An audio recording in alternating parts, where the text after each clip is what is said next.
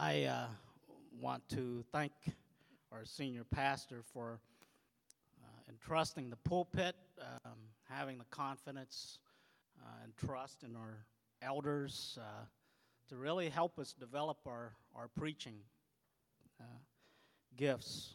And you don't see that in too many pulpits in America. So thank you very much, Pastor Allen. And I just want to do a quick shout out to all of my fellows in the C.S. Lewis Institute program here in Chicago. Steve, thanks for bringing your boys. You got my check for Father of the Year award, okay? So, we're led by our fearless Marine leader. He literally is a Marine, K.J. Johnson.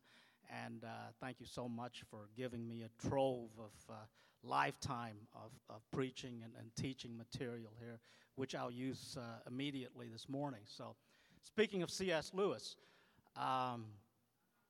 he certainly had a lot of thoughts on things, almost every issue in life, actually.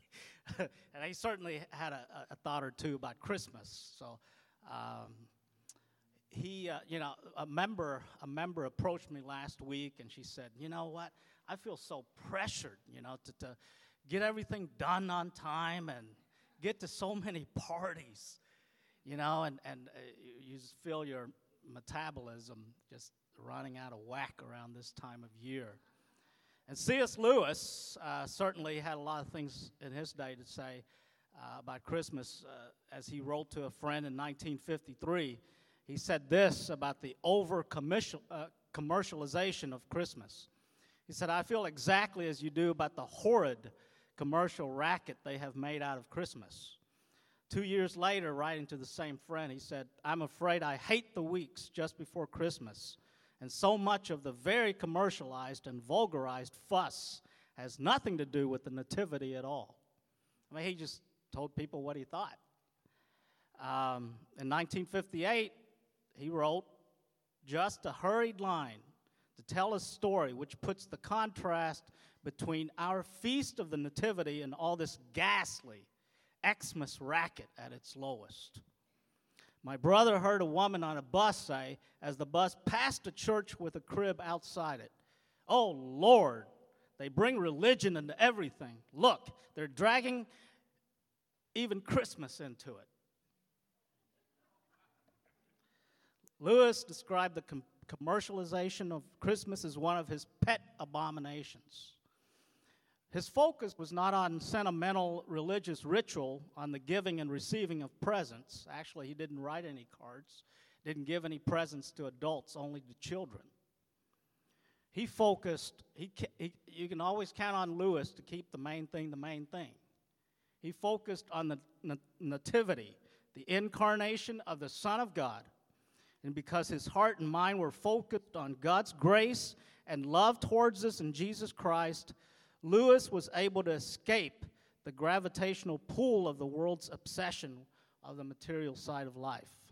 And so it is with this same mindset as that of Lewis that I approach today's story about the nativity, the earthly father of the incarnate Son of God.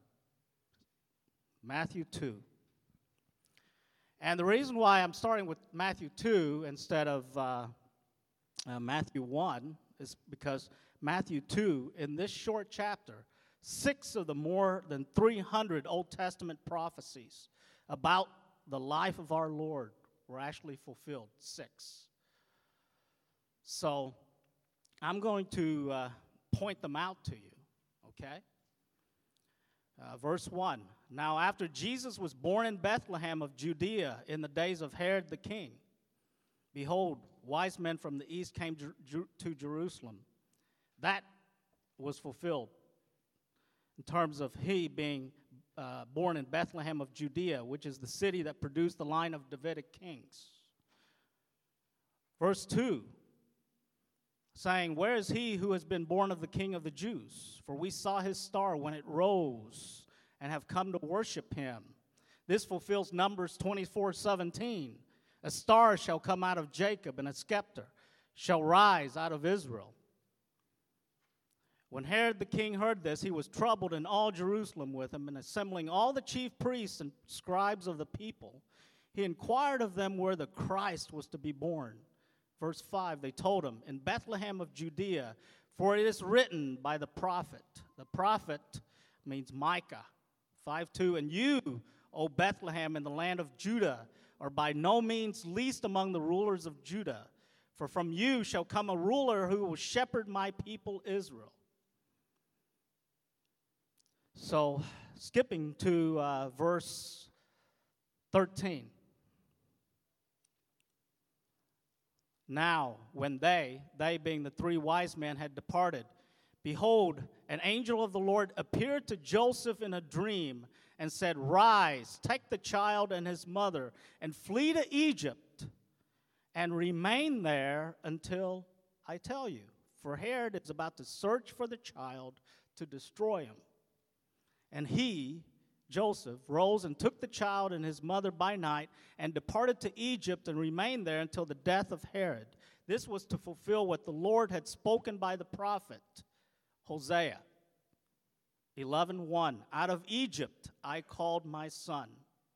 And to put that into context, the entire verse of Hosea 11:1, when Israel was a child, I loved him, and out of Egypt I called my son. Verses 16 to 17 would fulfill Jeremiah 31:15. Then Herod, when he saw that he had been tricked by the wise men, became furious, and he sent and killed all the male children in Bethlehem and all that region who were 2 years or under, according to the time that he had ascertained from the wise men. Then was fulfilled what was spoken by the prophet Jeremiah, 31:15. A voice was heard in Ramah, weeping and loud lamentation.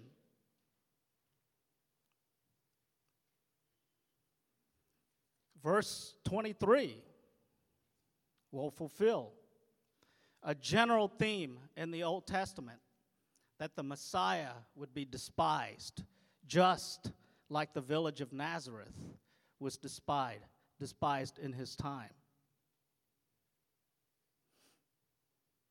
Rachel refused to be comforted because they are no more. Verse 19, this is very solemn. But when Herod died, behold, an angel of the Lord appeared in a dream to Joseph in Egypt, saying, Arise, take the child and his mother and go to the land of Israel, for those who sought the child's life are dead. And he rose and took the child and his mother and went to the land of Israel. But when he heard that Archelaus was reigning over Judea in place of his father Herod, he was afraid to go there. Being warned in a dream, he withdrew to the district of Galilee, and he went and lived in a city called Nazareth, so that what was spoken by the prophets might be fulfilled, that he would be called a Nazarene. And if you've been to Nazareth, some of us have. Pastor Allen, no offense, but there ain't nothing there, brother. It's just a chapel and a couple of olive presses and maybe a couple of mules, a couple of villagers doing their thing. It's just very unimpressive, brother. It's not the Sea of Galilee, you know what I mean? What good could come out of Nazareth was the phrase at the time. The bottom line is that the Old Testament prophecies are fulfilled in Jesus, the Messiah.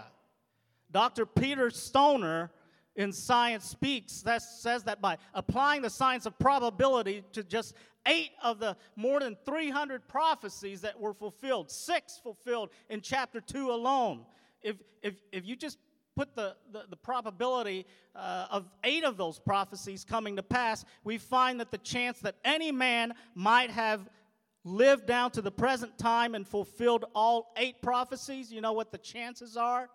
It's 1 in 10 to the 17th power. Now, I got a PhD in mathematician sitting right here. I got a former actuary sitting right here. I'll take them both to lunch if they can tell me what the word is for 10th to the 17th power. You can't Google it. That fact confirms the accuracy and reliability of the Scriptures and assures us that the Bible is the inspired Word of God. It is inspired, it is reliable, and we can absolutely base our lives on it. And Matthew 2 explains how Jesus' personal history, you've got to interpret it this way, because my original message was supposed to be just on Hosea 11:1 and Matthew 2. I did a switcheroo. But the way you interpret Matthew 2 is in light of Israel's national history. That's the only way you can connect it back to Hosea. Okay? Jesus' personal history repeats certain aspects of Israel's national history. So let me just summarize it quickly for you. Herod the Great was the ruler during the time of Jesus' birth. We saw many of his grandiose theaters and palaces that he built in Jerusalem while we were there. There were some Persian astrologers, wise guys I call them. They entered into his royal court, told him about this ancient prophecy that was being fulfilled. Well, the text tells us that Herod assembled all of his chief priests and religious teachers. They literally combed through the ancient manuscripts, the scrolls, to tell him where this promised king was to be born. And they identified the location as Bethlehem, the house of bread. Matthew also tells us that when Herod received word of this coming kingdom, he understood something of what that meant. He understood that these promises meant that this king who was to come would rule over a vast empire and would have no rivals to his throne. Herod, obviously, is troubled, and all Jerusalem with him, and this trouble basically blew a gasket, okay? He goes into a murderous rage. And to say that this Herod, struggled with jealousy was an understatement. This is the same king who murdered his own wife, murdered several of his sons and other relatives just because he was suspicious that they presented a threat to his throne. Pastor Allen, I think we get the idiom, stabbed in the back. I think we get it from the Greeks and the Romans. Because I tell you, if they just had a slight suspicion, you were dead. You were dead. So the presence of Jesus brings about the kind of rage among those who are threatened by Jesus' kingship. Herod and Pharaoh, follow with me now. Herod and Pharaoh raged against babies in general. And throughout the whole storyline of Scripture, babies are the ones who get caught in the crossfire. It is always this way. It shouldn't come as a surprise. Whether it's the giving up, the sacrifice of infant babies to the god Molech in Leviticus 18:21, or the violence that comes against women with babies in their wombs in Hosea 13:16, human history, biblical history, is riddled with the corpses of babies. And it happens here again. The thief comes to steal, to kill, to destroy, and make no mistake about it. He begins with babies. In the womb, outside the womb, it didn't matter. What Herod does not know, however, is that as he orders in these consultants and commands that all the male children be executed, he is actually playing a role that has already been played in history. He just didn't know it. Herod here is playing the role of Pharaoh. Keep following with me, all right? Which brings us to verses 14 and 15. And he, Joseph, rose and took the child and his mother by night and departed to Egypt, verse 15, and remained there until the death of Herod. This was to fulfill what the Lord had spoken by the prophet Hosea. Out of Egypt I called my son. That's my introduction. It is here that I'd like for us to focus on the Joseph of Nazareth. In our day, I've never seen a nativity play in a church where Joseph had any words. Anybody here, Joseph say a single word in any nativity play ever? I have not. He's like a sidekick, right? He stands, he kneels beside Mary, his wife, in all these nativity plays. Matthew, on the other hand, presents Joseph as a central character in the gospel story. And Nola, if you can put up chapter 1, Matthew chapter 1, verses 18 to 25. Now the birth of Jesus Christ took place in this way: when his mother Mary had been betrothed to Joseph, before they came together, she was found to be with child from the Holy Spirit. And her husband Joseph, being a just man and unwilling to put her to shame, resolved to divorce her quietly. But as he considered these things, behold, an angel of the Lord appeared to him in a dream, saying, Joseph, son of David, do not fear to take Mary as your wife, for that which is conceived in her is from the Holy Spirit. Verse 21, she will bear a son, you will call his name Jesus, for he will save his people from their sins. All this took place to fulfill what the Lord had spoken by the prophet. Behold, the virgin shall conceive and bear a son. They shall call his name Emmanuel, which means God with us. Isaiah. Verse 24, when Joseph woke from sleep, he did as the angel of the Lord commanded him. He took his wife, but knew her not until she had given birth to a son, and he called his name Jesus. Now, Matthew informs us in this first chapter that Joseph was a just and righteous man. That's in verse 19. The Holy Spirit even commends his life and faith. We know that Joseph is not Jesus' biological father. All right? Fact number one. But he takes Jesus into his life. He takes Jesus into his home. And I want you to get this.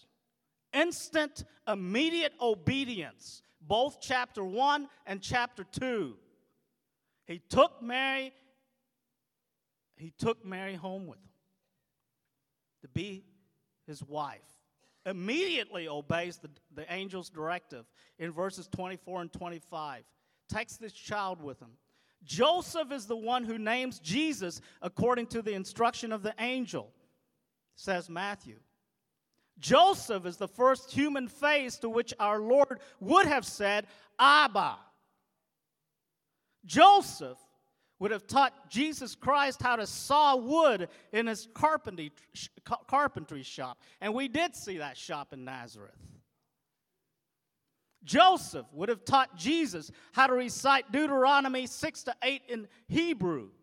The very words, get this, the very words which Jesus would later recite to the evil one during his own temptation in the wilderness. He would recite, man does not live by bread alone, but man lives by every word that comes from the mouth of the Lord. You shall not tempt the Lord your God. Worship the Lord your God and serve him only. Where do you think he learned those words?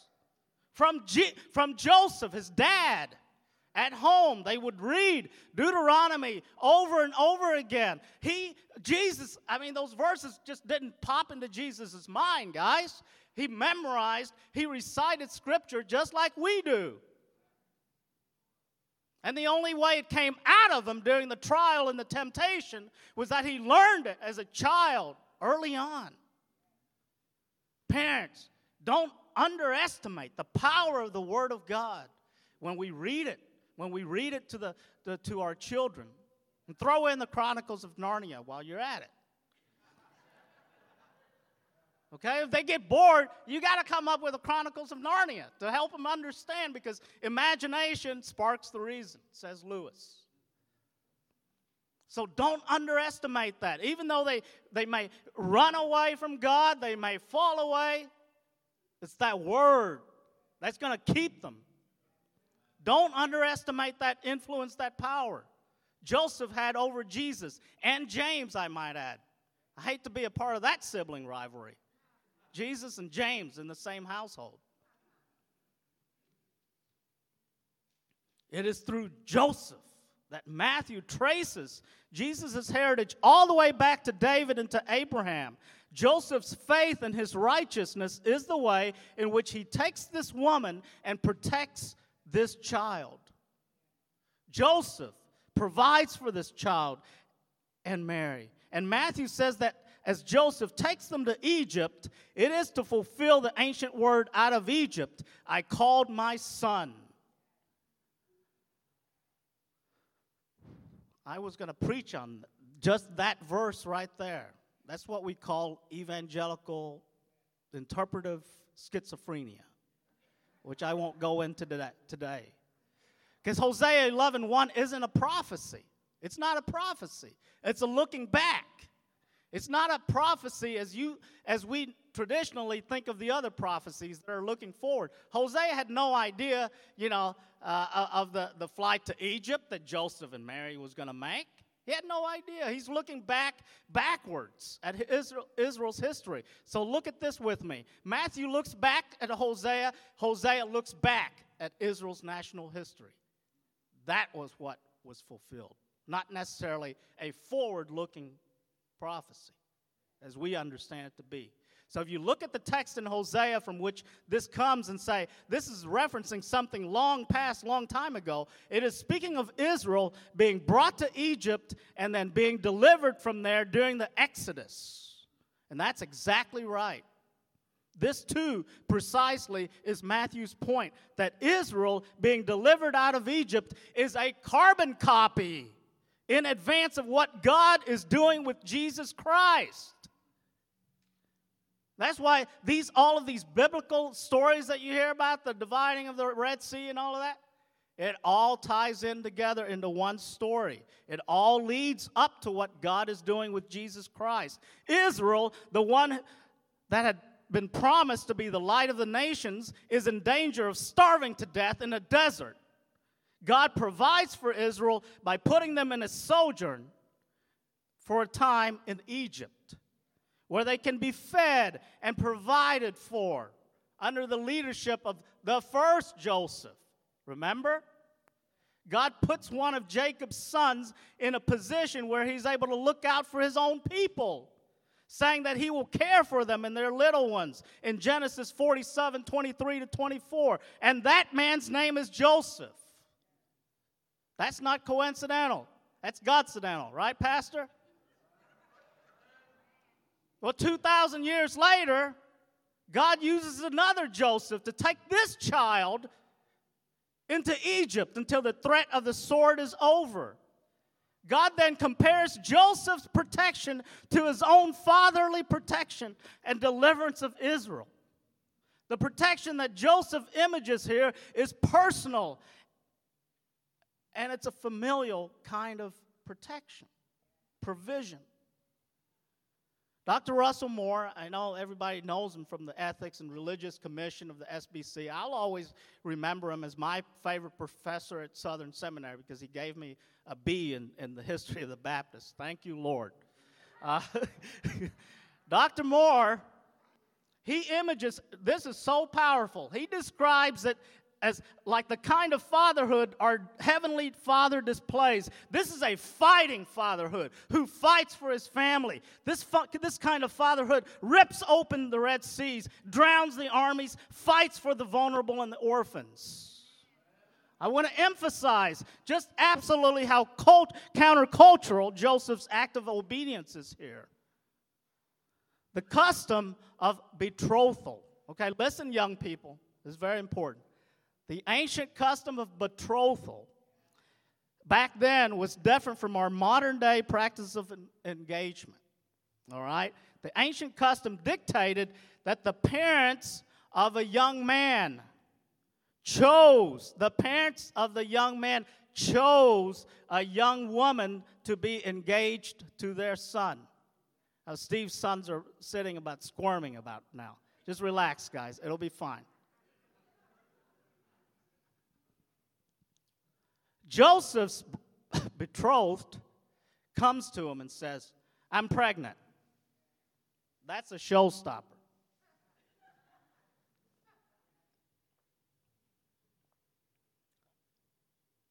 I do not think that Joseph's response was, well, it's beginning to look a lot like Christmas everywhere you go. Do you think Joseph had that reaction? I do not think so. think his reaction was more like the Hank Williams song that I grew up in Arkansas listening to. You cheating heart will make you weep. You'll cry and try to sleep, but sleep won't come the whole night through. You guys got to remember, I grew up in Arkansas. And when I was just learning the language, getting there as a refugee. And I'd hear this song over and over. You see how well I remembered it. I had no idea what the words meant, guys. 40 years later, I finally know what the words meant. When Joseph moves to Egypt, he is doing something extremely significant. Do not get this. Don't forget this. You don't just move to Egypt. It was a 90-mile trek from Bethlehem to the border of Egypt, by the way. And they didn't have Air Force One. Okay? It's not like me moving my elderly mother back and forth from Arkansas for 4 years. Okay? It's not like that. It's not like Ellen moving up from Missouri, all right? When Joseph moves to Egypt, he is foregoing all of his economic security. He's walking away from the carpentry business that has been handed down, perhaps from generations back. He's walking away from all of his relationships. And Dr. Russell Moore goes on to say that had he, Joseph, simply done what he initially wanted to do, remember in chapter 1, what did Joseph actually want to do? Thank you, Jerry. He wanted to quietly divorce this woman and allow the child to be slaughtered by Herod. Let's just fast forward. If you put her away, divorced, that kid's going to get killed by Herod. Joseph could have lived to a ripe old age as a father of Nazareth, revered by everybody. Instead, Joseph ended his life with his neighbors probably saying, Joseph, he's the one who got into trouble with that young woman way back when. What a shame. Think about it. When you read this story, you got to think about it. But instead of seeking praise at his own funeral, Joseph does something unusual. He protects the orphans and the widows. He sees the task of fatherhood as more important than the self. And that's immensely difficult for all of us to see. Extremely difficult. Stuart McAlpine, who wrote this wonderful Advent overture that I'm working through, thanks KJ. Stuart McAlpine, he's a senior lecturer with C.S. Lewis Institute. He says, do not turn off the road like Joseph was tempted to do and settle for the quiet alternative. He could have done that. Do not divorce the love of God from this passage. It is worth dealing with the shame of what we would rather not face than live a life of unresolved blame before God. That is so deep. I'm going to read it again. Do not turn off the road like Joseph was tempted to do and settle for the quiet alternative. Do not divorce the love of God. It is worth dealing with the shame of what we would rather not face than live a life of unresolved blame before God. Joseph made the tough decisions to rather face the shame than living a life of unresolved blame. He has always been the father I want to strive to be when I grow up. Seriously. Joseph has always been my role model. But you won't find him in Hebrews 11. You won't find him in the profiles of courage books written anywhere in human history. But we'll see him in heaven. Finally, when Joseph leaves and takes the child, the text says that this fulfills what was spoken by the prophet Jeremiah in Jeremiah 31:15. A voice was heard in Ramah. And speaking of this city, Ramah, that was the way station for the people of Israel as they were being taken out of captivity in Babylon. The text here calls forward the sound of the wailing of women who lost their children at this way station because they were required to get rid of them. The text is fulfilled here in Matthew. For she, Israel, is refusing to be comforted because her children are no more. But don't miss this. This is not a text of despair. Even that, you got to go back to Jeremiah and read Jeremiah 31. The text from Jeremiah comes from the passage that says, there is hope for your future. For the time is coming when I will make a new covenant, not like the covenant I made with your forefathers.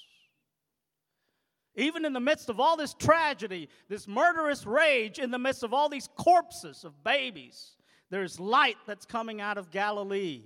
Joseph returns home. God directs him towards Nazareth so that it will be fulfilled that he, Jesus, will be a Nazarene. There is life coming out of Galilee to draw all the nations to Christ, as Philip alluded to in one of those songs. Though Israel as a people is rejected for their disobedience, they will be called to return to know once again the God of the universe, their creator, and the seed who has come through David's lineage, our Lord and Savior Jesus Christ. For the gifts and the calling of God are irrevocable and can never be withdrawn, Paul says in Romans 11:29. Although Israel was called to be a great nation and a blessing to all the other nations, that promise to Abraham was not completely fulfilled until the Lord Jesus Christ himself came. In the fullness of time, we see that all of the Old Testament prophecies fulfilled in Christ, for only in his day are the nations actually included in the redeemed community. So Israel coming out of Egypt, a nation coming out of Egypt, was not obedient, but God judged and restores her in the true Israel, embodied in the person of Jesus Christ, who came in the flesh and does what the former Israel should have done. He, Jesus, was not idolatrous. He lived a perfect, sinless life. He was obedient, suffered to the point of death on the cross, a death that he did not deserve, but did so for us in order to restore and reconcile us to a holy God. Jesus became all that we are in order that he might save us from our sins and messed up lives to bring us back to God the Father. As the resurrected Messiah, Jesus is the perfect Israel, and all those who place their faith in him are the children of Abraham, both Jews and Gentiles. You and I, saints, are connected to this sweeping redemptive story. And God has connected us to his redemptive history from beginning to end. Out of Egypt, I called my son. And where there's a son, there certainly is a father. This message, though, is not just for those who are parents. Scripture speaks of a fatherhood within the church. Again, quoting my favorite professor, Dr. Moore. He said, if we're going to walk in the walk of faith imaged in this man Joseph, then we're going to need pastors who see themselves as fathers of a flock, do not simply leave when trouble comes. We're going to need older generations who are less concerned about protecting their own prerogatives and more concerned about pouring their lives into the children of the congregation. There must be evident in the people of God a demonstration of the same thing that Joseph was asked to do, to walk in the kind of faith that protects and provides, that nourishes and cherishes as God does. Now, I realize this time of year, when I bring up the word Father, it invokes all sorts of images for people, okay? I see my wife and 2 of her 14 siblings here. When I say the word Father, I know they're gonna think Tony Longo. And they're gonna think about warm memories. They're gonna think about a lot of laughter, a lot of tears. They're gonna think about the family roundtable discussions, usually about the same thing over and over again, as I recall. About how he got into the Cubs games for a quarter in his day. Well, for others of us, the word father is associated with absence. You got kids whose parents are in jail, rejection, hurt, and a lot of pain. At times we have greatly distorted what the role of a father was intended to be. And some think God is just waiting around the corner with a club or a baseball bat to punish them. Others think that God has a mean face. I don't like to think of him looking at me, they say to themselves.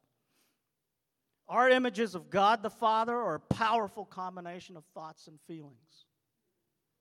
This is why it's so important to understand that God is not only the Heavenly Father, but He is a good Father who took us out of our spiritual Egypt.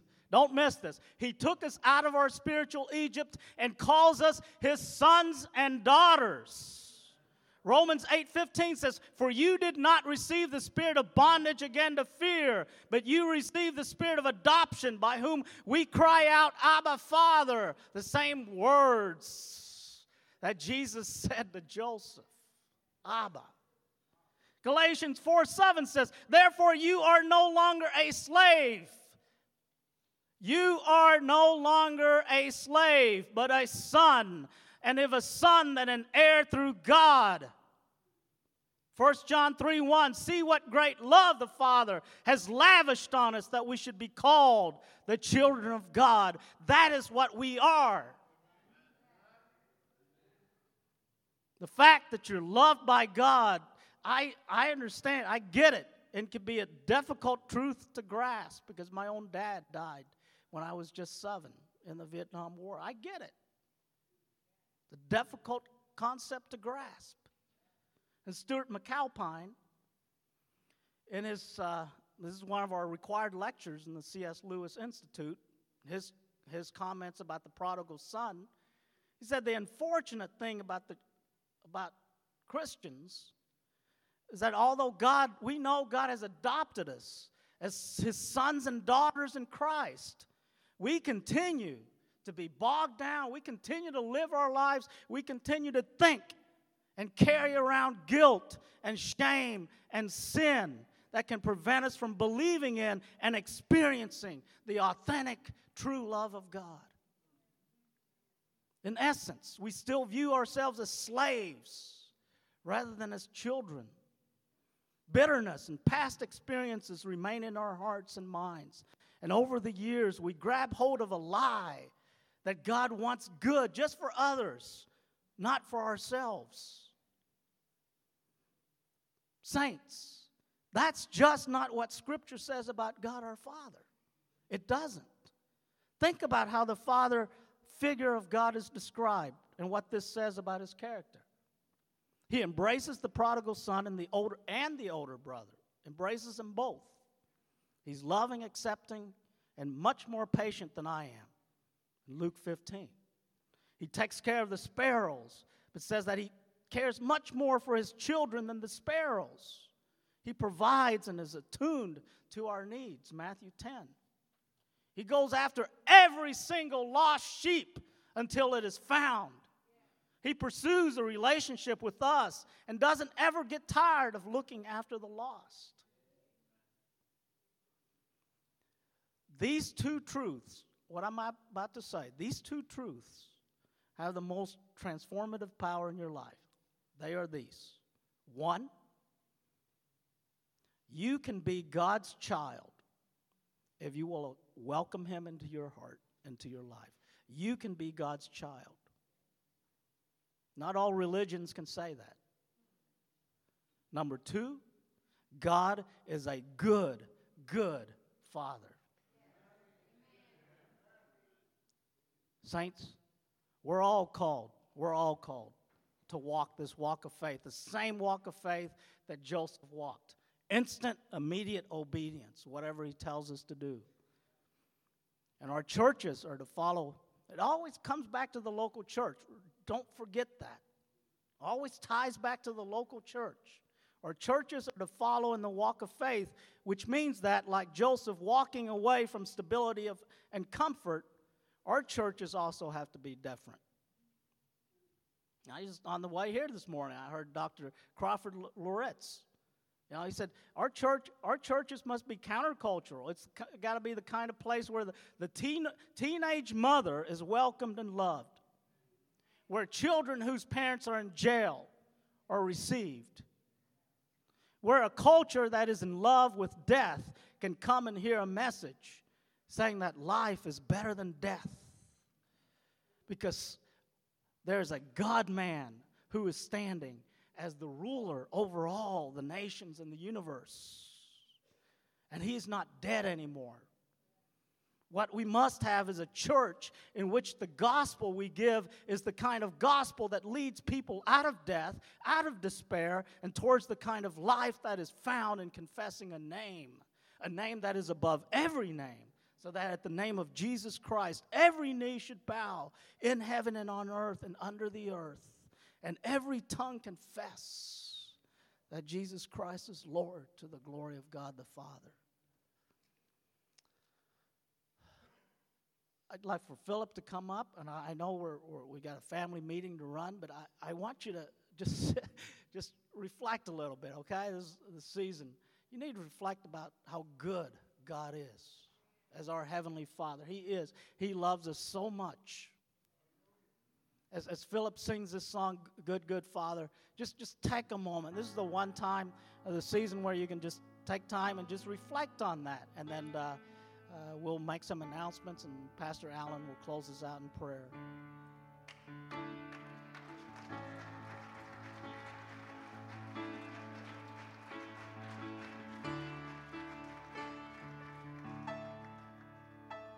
Oh, I've heard 1,000 stories of what they think you're like, but I've heard the tender whisper of love in the dead of night, and you tell me that you're pleased and that never alone. You're a good, good Father. It's who you are. It's who you are. It's who you are. And I'm loved by you. It's who I am.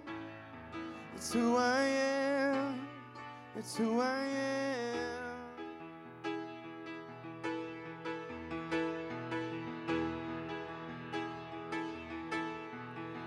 Oh, and I've seen many searching for answers far and wide, but I know they're all searching for answers only you provide, 'cause you know just what we need before we say a word. You're a good, good Father. It's who you are.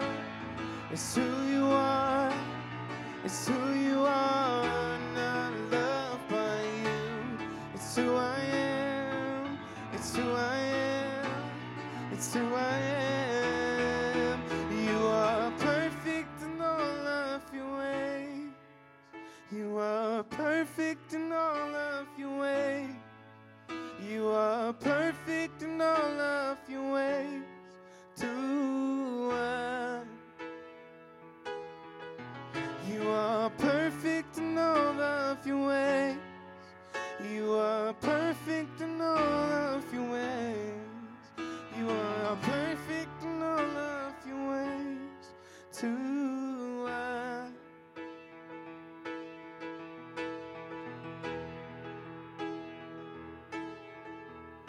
And it's love so undeniable, I can hardly speak. Peace so unexplainable, I can hardly think as you call me. Deeper still as you call me. deeper still as you call me, deeper still into love, love. You're a good, good Father. It's who you are. It's who you are. It's who you are. Now I'm loved by you. It's who I am. It's who I am. It's who I am. You are perfect in all of your ways. You are perfect in all of your ways. You are perfect in all of your ways to us. You are perfect in all of your ways. You are perfect in all of your ways. You are perfect in all of your ways to us. One more time. 'Cause you are perfect in all of your ways. You are perfect in all of your ways. You are perfect in all of your ways to us.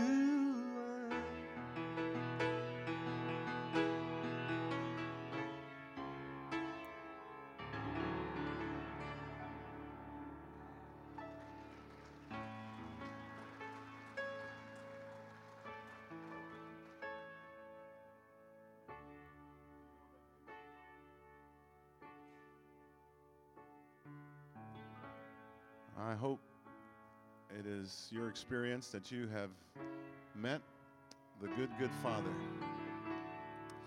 Elder Doug, thank you so much for that wonderful reflection on God's Word. And this man, Joseph, who's often overlooked, his role is underappreciated, understated, but without question, a man of great faith.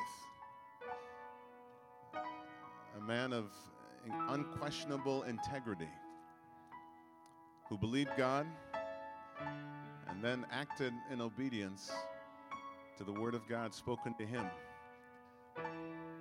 To be the husband and father of the Lord Jesus, a child that he did not have anything to do with conceiving, and could have taken off like many men do when the woman they're in love with comes to them and says, I'm pregnant. He could have taken off and never looked back. But instead, he said, I'm here. We're going to do this together. We're going to trust God. And as a result, here we are, with the privilege to trust God, follow him, and be obedient to him ourselves. May God help us. Father, thank you so much for the word of God to our hearts today, the example of Joseph. I pray for every man in this place today, every young man, every little boy growing up in this church, that you would help us to follow the example of Joseph, to take up the responsibility of manhood, to take a wife and the children given to us, and to lead them, to provide for them, to protect them, to bless them. Lord, thank you for being our Heavenly Father. Despite the challenges many of us face with our earthly fathers, thank you for being the one true, perfect Father who will never leave us, never forsake us, who will always guide and provide. Help us to trust you despite the failures that come with our human fathers. Lord, we bless you today. We love you. Thank you for first loving us.